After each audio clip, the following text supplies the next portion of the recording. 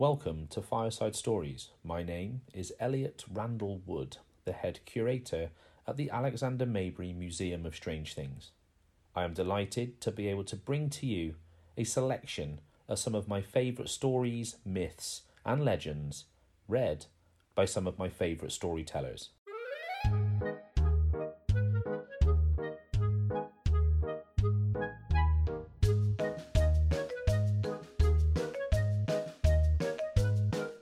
This week is the last story in our Viking series.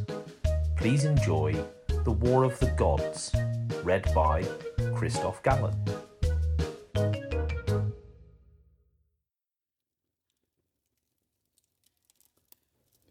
The Vanir goddess Freya was always the foremost practitioner of the art of Seidr, the most terribly powerful kind of magic. Like historical Seidr practitioners, she wandered from town to town plying her craft for hire. Under the name Hyther, she eventually came to Asgard, the home of the Aesir. The Aesir were quite taken aback by her powers, and zealously sought her services. But soon they realized their values of honor, kin loyalty, and obedience to the law were being pushed aside by the selfish desires they sought to fulfill with the witch's magic. Blaming Freya for their own shortcomings, the Aesir called her Gulveig and attempted to murder her. 3 times they tried to burn her, and 3 times she was born from the ashes. Because of this, the Aesir and Vanir came to hate and fear one another, and those hostilities erupted into war. The Aesir fought by the rules of plain combat, with weapons and brute force, while the Vanir used the subtler means of magic. The war went on for some time, with both sides gaining the upper hand by turns. Eventually, the 2 tribes of divinities became weary of fighting, and decided to call a truce. As was customary among the ancient Norse and other Germanic peoples, the 2 sides agreed to pay tribute to each other by sending hostages to live among the other tribe.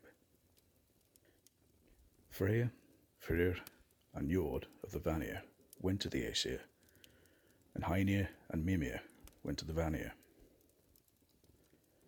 Njord and his children seem to have lived more or less in peace in Asgard.